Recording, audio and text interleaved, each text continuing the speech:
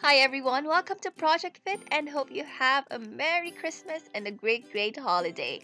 Today we're going to talk about that sweet treat that you could eat for your diet cheat. Chocolate! Unfortunately, not the sweet milky one, but the dark one.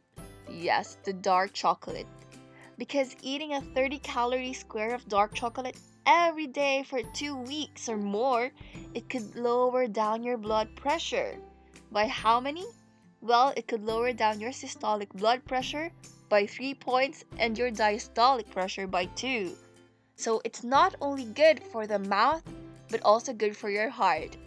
That's all for today, and hope you have a very happy and splendid holiday.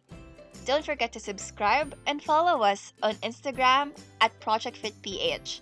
If you have any nutrition questions, just feel free to DM us and we'll be happy to help. Because we are always yours in health here in Project Fit.